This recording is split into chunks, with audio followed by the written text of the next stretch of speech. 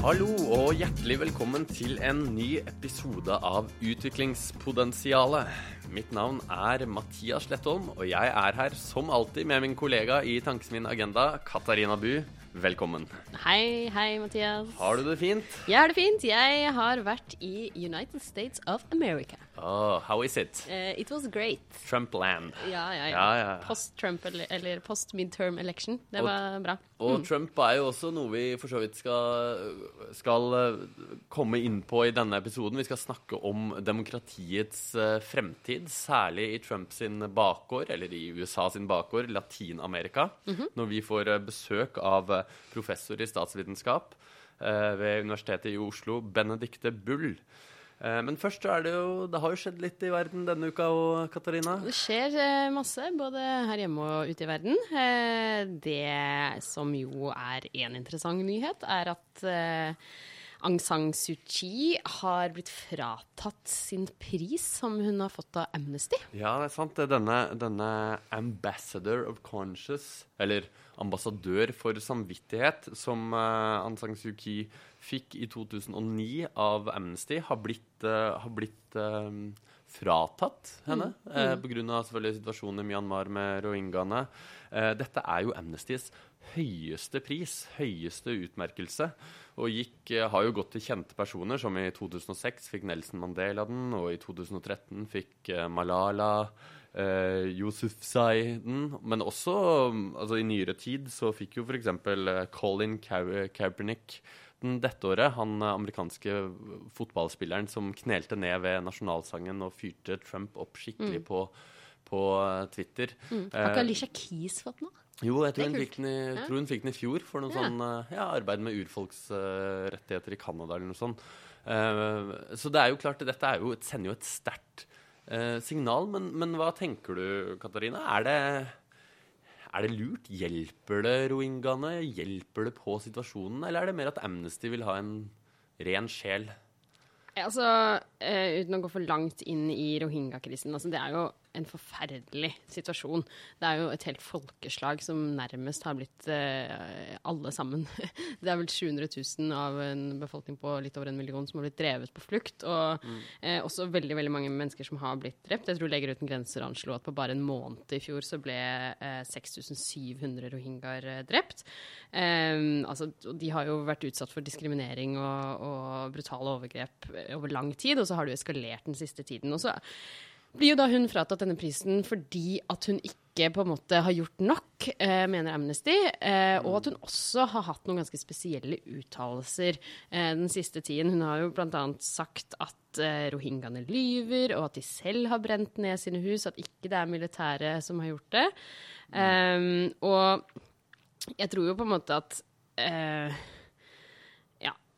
hun står jo selvfølgelig i en skvis. Hun er jo valgt som leder av folk i Myanmar, og så kan man jo selvfølgelig stille spørsmål på hvor demokratisk det er. Og så opererer hun jo selvfølgelig innenfor en veldig vanskelig situasjon hvor det egentlig i praksis er militære som bestemmer. Men jeg er jo helt enig med Amnesty at de uttalelsene hun har hatt er veldig spesielle, og med den store symbolske verdien som Suu Kyi har hatt, så er det jo beklagelig. Er vel det mest diplomatiske ordet, men det er jo veldig synd at hun ikke har sagt mer. Og jeg tenker jo at Amnesty er jo kanskje en av verdens aller viktigste menneskerettighetsorganisasjoner, og de er fullt selvfølgelig berettiget til å frata noen en pris de selv har delt ut. Og det er på en måte ikke deres rolle. Det kan alle andre være nyanserte i en sånn situasjon. Deres rolle er å være prinsipielle, og derfor synes jeg det er helt greit at de har gjort det. Ja, jeg tenker vel litt sånn at det er jo en veldig stor symbolikk i dette, og det kan jo også gjøre situasjonen vanskeligere for Aung San Suu Kyi. Hun ble jo da president eller statsminister da i 2016, men som du sier så er jo ikke sånn at militæret fortsatt ikke har noe makt. Det er vel mer at hun sitter nærmest på militærjuntans skjebne fortsatt. Så det er utrolig krevende, men jeg ser jo på en måte, det er jo en balansegang da, fordi Amnesty må jo absolutt være de prinsipielle som står opp for menneskerettigheter, men det er klart, situasjonen for rohingyaene tviler jeg sterkt på blir noe som helst bedre i hvert fall av denne situasjonen. Og så får man jo håpe at de kan at de får komme tilbake. Men så er det jo lett å trekke parallellen til det har jo vært snakk også om Nobels fredspris, som Aung San Suu Kyi fikk på var vel i 91, eller begynnelsen av 90-tallet i hvert fall. Om den også skulle trekkes tilbake, og da har det jo vært sagt at det har jo Nobelkomiteen aldri gjort før, men det har jo heller ikke Amnesty gjort før. Nei. Så det er jo men det er kanskje en litt annen type pris. Ja, det vil jeg jo si. Altså, nettopp Amnesty sin rolle er jo å være menneskerettighetsforkjempere til sin hals. Nobelkomiteen og det er jo sikkert flere priser man i ettertid kan kritisere, så jeg vet ikke helt om det er liksom, men jeg har sett også at flere har tatt til orde for at man burde gjøre det. Men det synes jeg er vanskelig å være like prinsipielt på, da. Ja, nei, jeg skjønner. Men det er i hvert fall en spennende diskusjon som jeg håper dere diskuterer rundt middagsbordet i de 1000 hjem der ute. Alle de tusenvis som hører på podcasten vår. Ja, tusenvis av hjem. Ja, små og store hjem. Men vi kan jo gå videre til norske hjemlige forhold. Dette har jo vært uka for de alternative statsbudsjettene. Yes. Og vi som utviklingspotensialet går jo selvfølgelig rett inn i bistandsbudsjettene, hvis dere ønsker å lære mer om på en måte skatt og sånn innenlands, hvis dere av en eller annen merkelig grunn skulle være opptatt av hva som skjer i dette. Norsk her til lands, så anbefaler vi jo selvfølgelig denne ukas episode av Noen har snakket sammen, hvor Aksel og Tiril går veldig inn i skattenivået. Men hva er de ulike bistandssatsingen for opposisjonspartiene, Katarina? Ja, nei, altså ser man overordnet, så har de jo prioritert sine klassiske kjernesaker, både i norsk politikk, men også i bistands- og utviklingspolitikken. Kanskje vi bare skal gå gjennom ett og ett parti? Ja, vi begynner med Arbeiderpartiet, da. Vi kan begynne med Arbeiderpartiet. Ja, de har jo økt satsningen i sitt alternative statsbudsjett på kvinner og likestilling, på skatt og fornybar energi, sånn jevnt over.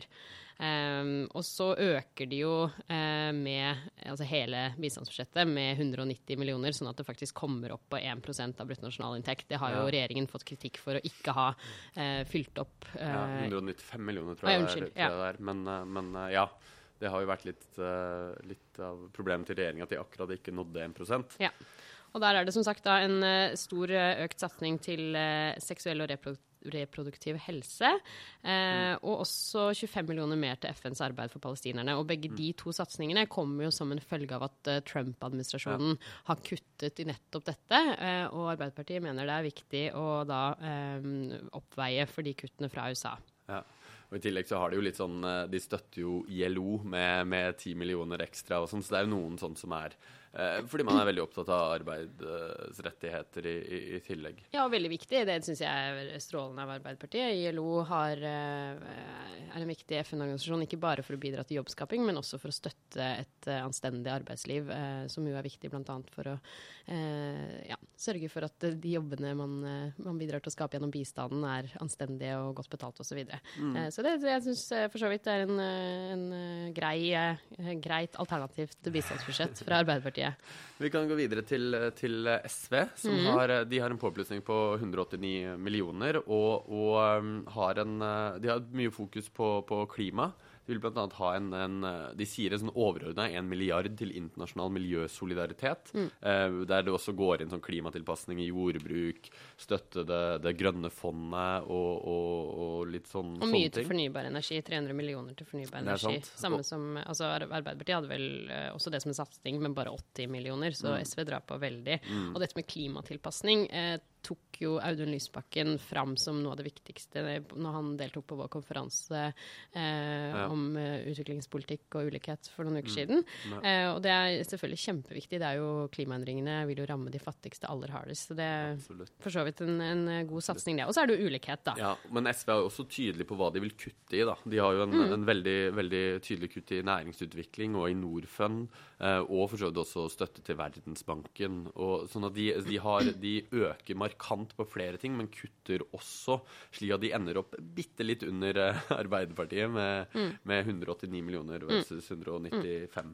Ja, og så de kutter jo da mer enn det Arbeiderpartiet har tatt ord for. Men de også, skal sies at de også satser veldig på kvinners rettigheter, 250 millioner. Og som jeg sa da, ulikhet og skatt for utvikling har de sagt at vi kan bruke mye mer, og det har jeg selv tatt ordet for her tidligere. Og så må jeg si da at det er veldig fint å se at både de og Rødt, så vidt jeg så, kommer tilbake til Rødt, men at de satser litt mer på gjeld, og det er jo et område som ikke denne regjeringen har prioritert, så de vil bruke mer på internasjonal gjeldspolitikk. Ja, vi kan gå videre til Rødt, som da har 39 millioner påplussing fra, det blir veldig sånn tallgreier, men her også, som du sier, 50 millioner mer i gjeldsslette, og også fred og forsoning og likestilling er viktig for dette partiet. Og de er også da veldig tydelige, som du var inne på, bistandsmidler fra investeringsfond, både Norfund og Verdensbanken, til mer, som de sier, lokalt drevet sivilsamfunn.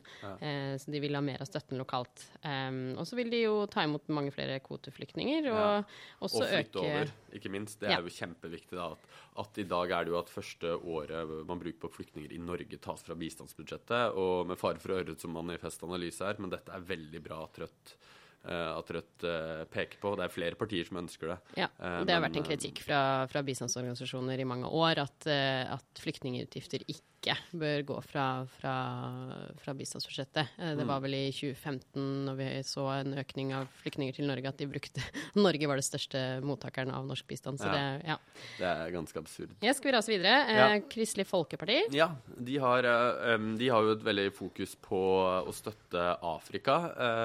Det er jo et slags sånn hjertebarn der. Det er flere partier også som for så vidt ønsker å kutte i regionbevilgningen til Europa og Sentral-Asia.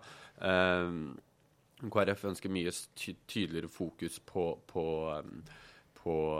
Afrika, og de ønsker også å styrke funksjonshemmedes rettigheter i bistanden, og også noe til UNHCR og flyktningarbeid. De har en totalsum på 445 millioner kroner i øknad, som jeg tenker også det er ganske mye høyere enn mange av de andre partiene, men er jo også på en måte et forhandlingskort inn mot regjeringsforhandlinger de nå skal inn i. Ja, det blir jo interessant å se, fordi regjeringen gikk ut med lekkasjen før statsbudsjettet ble lagt fram, at de ville bruke mye mer på bistand, og så litt for å friste KrF, og så får vi nå se hva KrF faktisk får gjennomslag for eventuelt, om de nå skal velge å gå inn i regjering. Og så har de jo også økt veldig mye til klimatilpasset landbruk og matsikkerhet, og det er jo også et viktig område for Senterpartiet. Ja, som Senterpartiet kan vi jo... Ikke overraskende, kanskje. Senterpartiet har jo en generell øremerking av 10% på alle regionbevilgningene skal gå til landbruk. De har jo også et litt annet fokus, fordi at de kutter jo mye av UDs penger i Europa, av pengene som går til EØS-midler, og de har den minste økningen i bistandsbudsjettet på 35 millioner av alle opposisjonspartiene. Litt sånn småartig er at de blant annet ønsker å øke støtten til forhindring av grå stær i bistandspolitikken. Det er veldig sikkert bra. Sikkert en annen organisasjon som har gjort veldig godt lobbyarbeid for at det kom inn. Ja. Absolutt. Ja. Men det vi må stoppe litt ved er at de faktisk vil bruke 4,8 millioner mindre på byråkrati i Norad. Ja. Og det har jo denne bistandsforvaltningen har vi snakket mye om her, men det er jo å gå et steg i feil retning. Altså, jeg lurer på hvor Senterpartiet har vært det siste året. Altså, de har kanskje vært mye ute i distriktene, for de har i hvert fall ikke fulgt med på debatten her på Victoria Terrasse og Soljeblad. Det viktige reformarbeidet. Altså, det er jo helt koko å kutte når man står oppe i en så viktig reform, som man kan jo si mye om byråkrati, men faktisk så har jo ikke antallet Norad-ansatte økt på over 10 år, så vidt jeg husker, samtidig som bistandsbudsjettet har nesten blitt doblet. Så det er jo liksom, det er litt sånn, hva har de tenkt? Altså, det er skal man drive god bistand, så må man ha folk til å gjøre det. Og denne reformprosessen kommer til å koste penger, og det er kjempeviktig, ikke i seg selv, men fordi at man skal sikre at vi fortsetter å ha god bistand i fremtiden. Så her må Senterpartiet tvile på at de får gjennomslag for dette. Jeg tror dette er egentlig at de ønsker å kutte, eller sånn ostehøvelkutt i statsadministrasjonen som helhet, og så har de på en måte glemt at i bistanden så er det utrolig viktig å styrke forvaltningen og få flere av dette ordet byråkrater. Det er helt utrolig avgjørende i Norad, fordi at der har man hatt alt for lite byråkrater, rett og slett. Så det er liksom, jeg blir så sur på sånn at byråkrati skal være skjellsord. Det er noe av det vakreste som finnes, spør du meg. Ja. Min store drøm i livet er egentlig å bli en byråkrat på et eller annet tidspunkt. Siste partiet er jo de som gir desidert mest i sin satsing. Miljøpartiet De Grønne, de ønsker blant annet å vri mye mer mot klimatiltak i utviklingsland, og ønsker at vi bruker 1% av BNI på klimatilpasning, altså 34 milliarder kroner. Så de utkonkurrerer jo ganske mange av de andre partiene her. Det er jo ikke overraskende, Miljøpartiet De Grønne. De klima all over. Det er jo veldig, veldig bra det. Altså, å gjøre mer på klimatiltak i utviklingsland er kjempeviktig. Og så er det jo liksom realismen i å få til det, da. Å slice liksom hele oljeutvinningen i Norge for å drive det, kan man jo si er spennende. En god ting, men om det får til i praksis, er vel Og så er jo jeg litt, nå har jo vi snakket litt om fond og bistandskanaler, men de har jo da 200 millioner for å opprette et fond for livet i havet. Har ikke regjeringen gjort det der, da? Altså, det er som, men det er jo bare å komme med en sånn fond. Ja, de har vel noen fond mot søppel, og så, for livet i havet, en annen ting er jo også at jeg tror flere partier har spesifikt bistandstiltak om å hjelpe kurderne i Nord-Syria. Altså Miljøpartiet De Grønne har å sette av 200 millioner kroner over en 4 år til gjenoppbyggingen av Sinjar, som er et kurdisk område helt nord i Syria, som også viser på en måte at her har noen også jobbet for at kurdernes posisjon skal bli viktig. Det er jo bra, det trengs absolutt, men det var veldig, veldig konkret. Ja, ikke bare det, men de skal også bruke 10 millioner på å gjøre Norge til en fair trade-nasjon. Ja. Så det er spennende. Interessante forslag fra Miljøpartiet. Vi kan jo si at vi utroper Miljøpartiet De Grønne til vinnere når det kommer til å bruke mest penger, og så sier vi til Senterpartiet at dette var skuffende. De vil altså bruke både at de har å kutte i byråkratiet, og de vil bruke minst, altså 35 millioner ekstra. Og så er det jo selvfølgelig mest spennende for hva KrF, som faktisk er det eneste partiet som faktisk kan få noe gjennomslag her, får til i budsjettforhandlinger og regjeringsforhandlinger. Men da tror jeg vi skal rett og slett ønske Benedikte Bull velkommen. Og inn i studio har vi fått Benedikte Bull. Velkommen skal du være. Tusen takk. Du er professor i statsvitenskap ved Senter for utvikling og miljø her i Oslo. Og vi skal jo snakke litt om det liberale demokratiet og tilstanden i Latin-Amerika, da, som jo er ditt område, eller det området du kan best. Og vi har jo snakket tidligere om Bolsonaro i Brasil, og at det er en del utviklingstrender som ikke er helt heldige. Men ser vi en slags demokratisk tilbakegang i Latin-Amerika som region? Ja, vi ser i hvert fall at folk flest har fått mindre tillit til sine egne demokratier og er mye mindre fornøyde med sine egne demokratier.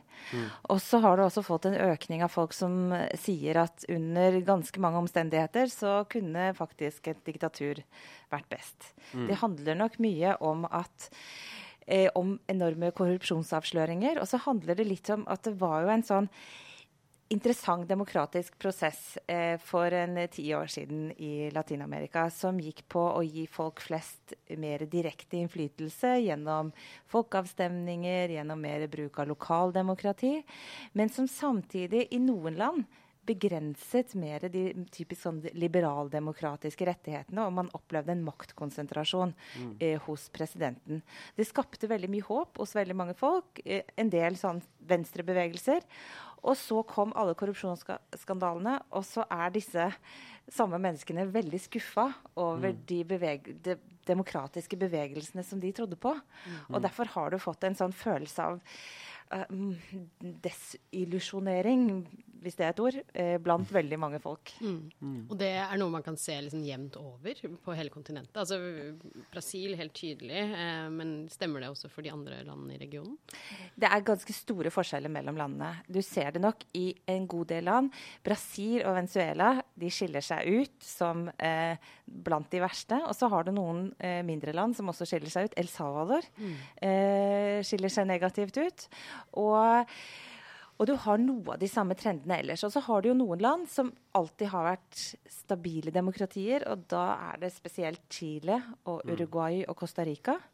Og de klarer seg fremdeles, selv om tilliten til en del av de mer spesielle institusjonene i hvert av de landene også går nedover. Et annet tema vi har snakket om i denne podcasten er økonomisk ulikhet. Og Latin-Amerikas ulikhet gikk jo ned nettopp i den demokratiske perioden som du snakker om, og så har på en måte den nedgangen stagnert, og det er jo en region med vedvarende høy økonomisk ulikhet. Kan man si noe om sammenhengen mellom demokrati og ulikhet på kontinentet? Det er litt vanskelig, fordi at man skulle jo tro at det var en klar sammenheng at når ulikheten gikk ned, så ville folk oppleve av de fattige lagene at de får det bedre, og at det styrker på en måte tanken om at de også har innflytelse, og at demokratiet blir til deres fordel. Men det har ikke vært så enkelt, og det handler om flere forskjellige ting. Men en av tingene var at det er også en veldig sterk tese i forskningen om at ulikhet skaper større grad av vold, og mindre ulikhet blir mindre grad av vold. Men så skjedde det motsatte i Latin-Amerika de siste 10 årene. At man fikk ned ulikheten, men volden økte, så det ble større grad følelse av usikkerhet. Og så kom alle disse korrupsjonsskandalene på toppen. Og så tenker jeg at folk opplevde sin egen situasjon som ikke nødvendigvis så mye bedre, selv om ulikheten var gått ned. Og derfor fikk de ikke heller sånn voldsomt direkte positive konsekvenser for styrkningen av demokratiet. Men så er det veldig mange ulike situasjoner her, så det er litt vanskelig å sammenligne prosessene for eksempel i Venezuela, hvor veldig få er fornøyde med sitt eget demokrati, men veldig mange egentlig mener at demokratiet er det beste uansett. Men ser vi noe generasjonsforskjeller i synet på demokratiet i Latin-Amerika? Er ungdom mer desillusjonerte og mindre fan av demokratiet enn eldre folk? Det tror jeg ikke vi kan si generelt, faktisk. Det var jo interessant å se i Brasil nå, hvor man stemte inn en ganske autoritær kandidat, at han hadde sterke støtte blant yngre, og veldig lite blant de eldre. Men i et land som Mexico, så har liksom de store nye demokratibevegelsene har vært i veldig stor grad drevet av ungdom. Og det ser du faktisk også. Så jeg tror det er veldig vanskelig å si noe helt generelt om det i Latin-Amerika, faktisk. Samtidig så er det jo litt med dette med på en måte klasse da, og liksom hvem man stemmer på, for det er jo fortsatt sånn at mange av disse lederne tilhører elitene, og Chile var du innom som jo er et stabilt demokrati, men som jo har en president som er en av de aller rikeste i landet, og på en måte eier enorme verdier, og blir jo stemt inn igjen etter å ha vært borte noen år. Liksom, hvorfor stemmer de på disse rike, korrupte elitene? Altså, og det er nok mange grunner til det. Chile er også litt spesielt, for der har man noen stemmemønstre som begynner å ligne litt mer på de europeiske. Chile har hatt en god økonomi og vært en magnet på innvandrere fra nabolandene, men også fra Haiti og land lenger borte.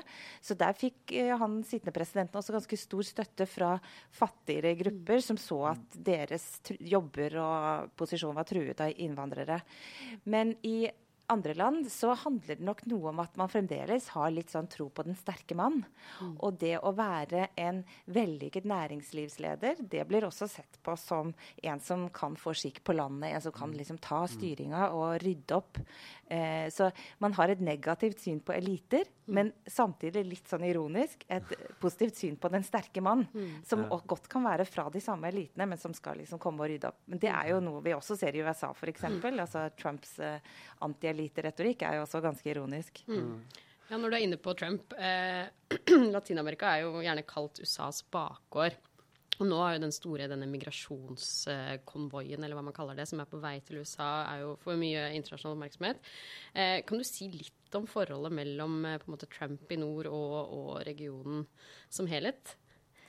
Ja, altså Trump vel den minst populære presidenten i USA i Latin-Amerika noensinne. Det viser alle undersøkelser at han veldig upopulær. Selvfølgelig i aller størst grad i Mexico. Men også i en del andre land. Fordi han spiller rett og slett inn i en sånn gammel historie om USAs arroganse og imperialisme, hele måten han forholder seg til regionen på. Så han noe mer populær i Venezuela, fordi at det mange som ønsker seg noen som virkelig skal ta sin egen regjering, konfrontere sin egen regjering. Men det som egentlig har preget hele regionen de siste i hvert fall 10 årene, det at USA blitt mindre viktig.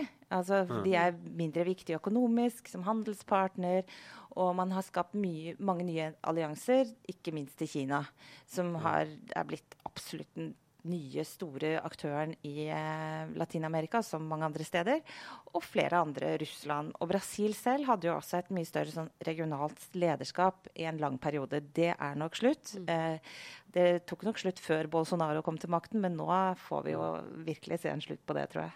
Jeg ser jo for meg at Bolsonaro og Trump litt sånn like i stilen, men Bolsonaro ser ikke på en måte opp til Trump som et forbilde for hvordan styre landet? Jo, han har nok ikke sagt det så mye selv, men en del av hans nære medarbeidere, så du skal ikke se bort ifra at det kan bli en god match. Men det kommer jo nye ting som får en bare sånn fullstendig til å riste på hodet fra Bolsonaro-administrasjonen hele tiden. Han har jo valgt en utenriksminister som skal redde verden fra globaliseringens onde ideologi. Og, han sa vel i dag at klimaendringer var noe marxistisk påfunn, den nye utenriksministeren. Marxistisk konspirasjon, og vi kan jo godt tenke oss at det slår an hos USA. Men så det jo godt mulig at de kan få et litt sånn personlig kjemi. Hva det vil ha å si for hele utenrikspolitikken, det vel litt mer usikkert. Men jeg tror nok vi får se et Brasil som mye mindre til stede. Internasjonalt, Vi må snakke litt, du nevnte mulige demokratibølger blant yngre i Mexico, og sosiale bevegelser og på en måte det sivile samfunn jo på en måte kjent for å stå veldig sterkt i Latin-Amerika. Samtidig vet vi jo at sivilsamfunnet under press egentlig over hele verden i veldig mange land. Kan du si litt om hvordan det på kontinentet akkurat nå? Står det sivile samfunn sterkt i møte med disse mindre demokratiske regimene? Nei, det nok litt samme historien i Latin-Amerika som vi ser ellers. Man må jo skille litt mellom sivile samfunn generelt og de liksom tradisjonelle store sosiale bevegelsene.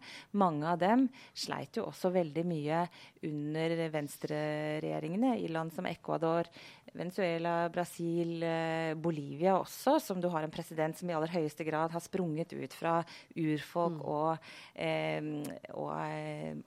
arbeiderbevegelsen i Bolivia, så var ikke det noe spesielt nært forhold. Men det handler jo mye om at det også var en periode med økt naturressursutvinning, og mange av disse forsvarer urfolks rettigheter, miljø, og det ble store konflikter som begynte for en god del år siden. Men det du har sett i det siste, det jo at det en økende grad av kriminalisering av sosiale bevegelser, begrensning på deres handlingsrom, alt fra kutt i tilgang til informasjon til direkte voldsbruk. Og det ser du nå i Colombia, i Brasil, du ser det i Mexico, i Mellom-Amerika. Senest i går fikk jeg beskjed om at det var en stor demonstrasjon til støtte for mapuchene i Chile, som ble slått brutalt ned av opprørspoliti. Så dette egentlig en generell trend i de aller fleste landene. Ikke alle. Du har fremdeles noen litt mer fredelige oaser. Og så litt til hjemlige forhold. Vi har snakket litt om de alternative statsbudsjettene. Og Norge gir jo mindre og mindre bistand til Latin-Amerika, selv om det er fortsatt en stor regnskogstøtte, spesielt til Colombia og Brasil. Og argumentet blant politikere her hjemme er jo at på en måte dette er mellominntektsland som i gåsetegn må klare seg selv. Hva tenker du om det? Jeg synes det den regnskogstøtten er jo ganske spesiell, for det er en del av klimapolitikken. Og jeg synes jo det er veldig synd at man ikke i hvert fall opprettholder kontaktene. Jeg synes det er veldig viktig å fortsette samarbeidet på ulike fronter. Sånn typiske bistandsprosjekt, det skjønner jeg at kanskje ikke, da prioriterer man ikke Latin-Amerika, om det dreier seg om utdanning og helse og den slags type bistandsprosjekt som man gjerne har i Afrika. Men jeg synes at det er veldig viktig å opprettholde samarbeidet, både på grunn av det vi har snakket om, altså styrke sivilsamfunnsorganisasjoner, styrke sånn som man har gjort i mange år, rettsapparat og antikorrupsjonsarbeid og den slags type arbeid, og ikke minst i forhold til miljø, som også er under veldig stort press. Det gjør man jo da gjennom regnskogssatsingen i Brasil og Colombia først og fremst, også noen andre land. Men det som jeg synes er den store feilen man begår nå, det er på en måte å bygge ned det samarbeidet man har bygget opp gjennom så mange år. For jeg tenker det er faktisk veldig viktig, for det er også sterke demokratiske krefter, og Latin-Amerika kan være en alliert i på en måte global kamp for å styrke demokratiet som i aller høyeste grad trengs. Men da trenger de også partnere i utlandet, blant annet Norge. Men hvis du vil trekke fram på en måte de demokratiske fyrtårnene i regionen da, hvem er det både Norge på en måte bør alliere seg med, og hvem er det som på en måte kan være drivere for en mer positiv demokratiutvikling i regionen? Ja, da har du jo på den ene siden de landene som jeg nevnte i sted, altså Chile, Uruguay og Costa Rica, som tross alt har sterke demokratiske institusjoner. Men så tenker jeg også det er viktig å alliere seg med bevegelser og grupper i de andre landene som ikke nødvendigvis sitter ved makten. Jeg tenker jo menneskerettighetsorganisasjoner, jeg tenker også en del kvinnebevegelser. For du har sett i Latin-Amerika at som en del andre steder at den her kampen mot likestilling er blitt et sånt som er blitt kalt et symbolsk lim, og som blir et uttrykk for veldig mange egentlig antidemokratiske kamper. Dette temaet om gender ideology er jo også vært veldig mye framme i Latin-Amerika, og da trenger du både styrking av de bevegelsene og urfolksbevegelser, altså holde menneskerettighetsfanen høyt. Og det burde jo være i tråd med også den sittende regjeringens interesse, selv om du ser på gang etter gang at det blir nedprioritert når det gjelder Latin-Amerika. Agenda hadde besøk av Yasha Mounk, en kjent demokratiforsker fra Harvard, og han prøvde å være positiv liksom, på verdens vegne, men syntes det var vanskelig. Er du positiv på Latin-Amerikas vegne når det gjelder demokratiutviklingen? Om du kan si litt om hva kan vi vente oss de neste årene? Nei, jeg har vært skikkelig deppa de siste ukene, må jeg innrømme. Og når man leser den siste rapporten fra Latinobarometeret, som er på en måte tar pulsen på demokrati i Latin-Amerika hvert år, så er det ikke så veldig mye å glede seg over, det må jeg jo bare si. Men Latin-Amerika har jo alltid svingt, altså. Det går opp og det går ned, også når det gjelder demokrati. Og det er jo tross alt mange motbevegelser i Latin-Amerika. Det er noen prosent som skilte Bolsonaro og en kandidat som ville brakt Brasil i en helt annen retning, selv om han ville også hatt mye å jobbe med. Ikke det at det ville vært redningen. Og i Costa Rica så man jo at man fikk plutselig så stormet det fram en sånn populistisk kandidat, men så samlet partiene seg, og landet samlet seg bak motkandidaten, og han tappte. Så det er jo ikke sånn at hele landet er gått, liksom, hele Latin-Amerika Latin-Amerika er gått av hengsel i en autoritær retning. Det er veldig mange grupper i samfunnet som kjemper mot det. Og det tenker jeg gir også en viss grunn til optimisme. Det var veldig godt å høre. Da kan vi avslutte på en positiv sted. Tusen takk for at du kom til Utviklingspotensialet, Benedikte. Bare hyggelig.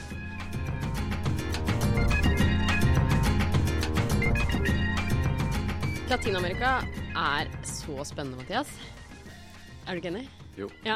det er en region jeg kan litt for lite om, men det var utrolig spennende å høre hva Benedikte hadde å si, og de ulike landene. Det er jo lett å tenke liksom, hva skal vi si, akkurat som man kan tenke Afrika som ett land, som Latinamerika som ett land også. Men det er jo ikke.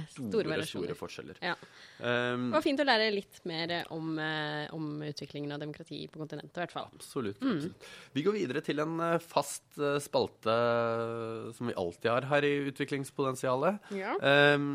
Katarina, du har sett på myten å støtte kvinner, eller mer spesifikt mødre, direkte er god bruk av bistand, fordi da kommer det også barna til gode. Ja, det er jo noe man gjerne hører når man snakker om liksom mer sånn konkrete bistandsprosjekter, at det er liksom viktig å støtte mødre, fordi da hjelper de har liksom mest omsorg for barna. Men det har jeg sett litt på, og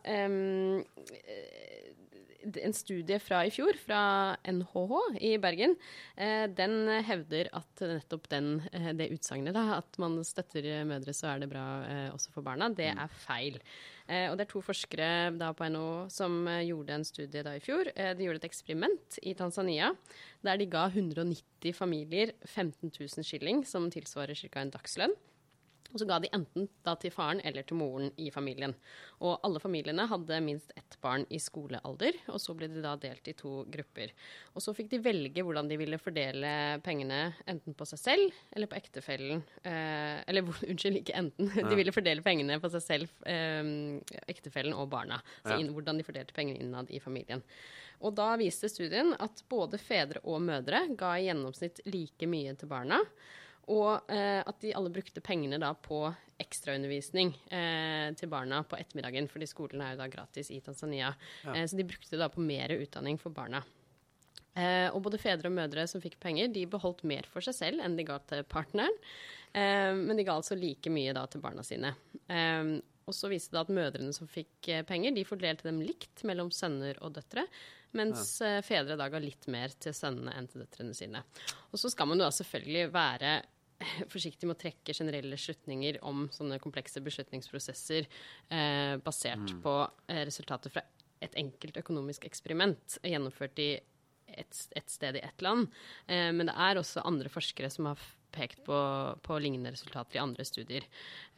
Og da hevder jo denne studien at det er en tendens til å bruke litt sånn forenklede forklaringer og løsninger når det gjelder kjønn og utvikling. Det er nettopp dette at kvinner på en måte er mer omsorgsfulle og snillere enn menn. Nå skal det sies at de forskerne også har fått litt kritikk for selv å falle i en forenklet grøft. Nemlig å selv ta utgangspunkt i å bekrefte en sånn polarisert kjønnsforståelse. Og at de har fått kritikk da for å fremstille beslutningsprosesser som om det er enten mor eller far som gjør helt selvstendige beslutninger, uavhengig av den andre. Og sånn er det jo ikke. Det vet jo du som lever i et samboerskap, Mathias, at større økonomiske avgjørelser, det gjør man jo gjerne i fellesskap. Det gjør vi, ass. Ja.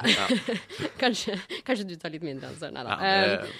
Og sånn vil jeg anta at det er i de fleste familier verden over. Uansett, og så må jeg bare si at dette betyr jo ikke at man ikke skal støtte kvinners rettigheter og likestilling, som jo er kjempeviktig og viktig prioritert også i norsk bistand. Og heller ikke at ikke kontantoverføringer, som jeg har ivret for tidligere, er god bistand.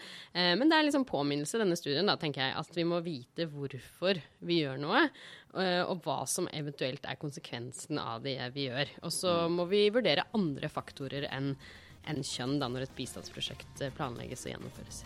Ja. Så da knuste vi den myten. Ja. Takk til NHH. Ja.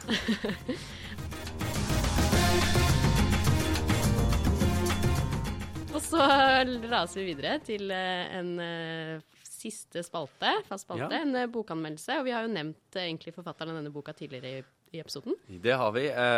Vi hadde jo da et aula-foredrag, som på en måte Agenda sitt største foredrag på Universitetet i Oslo torsdag denne uka, med Harvard-forsker Yasha Mounk, som har skrevet boka The People versus Democracy, som dreier seg rett og slett om hvordan det står til med demokratiet i verden.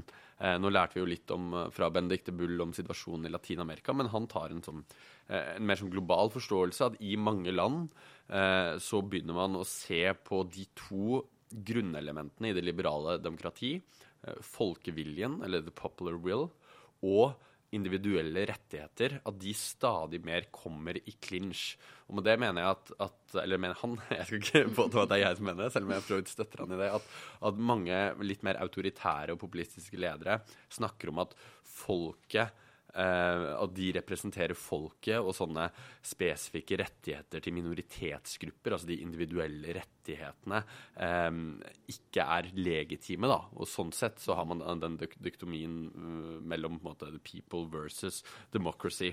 Og grunnen til at han mener at det en slags global trend både fordi at man ser en økonomisk stagnasjon i veldig mange land. Han trekker jo fram, det litt mer fokus på USA da, men der doblet på en måte levestandarden seg fra 1945 til 1975, og så doblet den seg igjen fra 1975 til 1990, men siden det så har den flata helt ut, samtidig som uligheten har økt veldig, så da ser man på en måte en stagnasjon, at denne generasjonen som nå vokser opp den første som ikke får det bedre enn sine foreldre. I tillegg så har man fått sosiale medier, som jo gjør at enhver kan på en måte være sin egen redaktør. Tidligere hadde jo de intellektuelle en slags kontroll mellom hva som ble publisert i massemediene.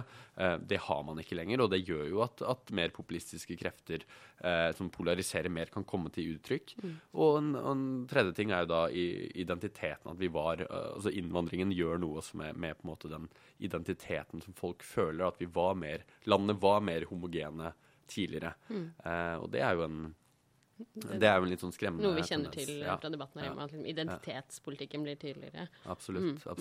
Og han trekker jo fram på en måte hvem som populist og hvem som ikke det, og det jo en svær debatt på en måte innenfor statsvitenskapen, men han ganske smart, for han sier at de som populister de som mener at andre politiske motstandere ikke legitime motstandere, altså ikke altså sett på som, at man ikke ser på dem som legitime, at de ikke representerer folket, at de ikke skikket til å være politikere, for eksempel, et sånt klassisk populisttrekk da, ved å delegitimere andre. Og det kan man jo også høre litt her i landet når enkelte har utspill om at Jonas Gahr Støre på en måte ikke kan være skikket til å være statsminister, at han ikke en legitim minister. Litt sånn det har vært i Brasil også, altså, hvor Bolsonaro på en måte har snakket ned tidligere Lula da Silva på en måte. Men det også viktig å få fram at han har på en måte undertittelen How We Can Save It, og da snakker han om tre ting som veldig viktige, og som jeg føler vi har også snakket mye om i Agenda. Det første jo på en måte snakke om en positiv nasjonalisme, at vi ikke kan snakke om at på en måte landegrenser ikke eksisterer og vi alle verdensborgere. Nei, landegrenser viktig, nasjonalstaten viktig, men vi må på en måte embrace it som en positiv ting, og også at flere kan bli medlem i et større vi. Og den andre tingen å se på økonomien, der ulikheten har virkelig skutt fart. For eksempel det med skatteparadiser som blir et megastort problem, også delegitimerer hele politiske systemet, fordi noen blir superrike ulovlig, at man ikke klarer å fikse det. Det veldig viktig, og det har mye å si for tilliten i samfunnet. Og det siste punktet å virkelig tro på sivil deltakelse, at det lønner seg faktisk å delta, at det faktisk borgere som bestemmer hvordan demokratiet ser ut, at man deltar i politiske prosesser, og det veldig viktig for å styrke demokratiet fremover. Så dette en megaspennende bok som jeg anbefaler alle å lese, og jeg vil nesten bare smelle til med terningkast 6. Wow. Selv om det noen der som noen ting som mer amerikansk enn kanskje europeisk også. Men viktig bidrag for å forstå på en måte de internasjonale trendene når det gjelder demokrati.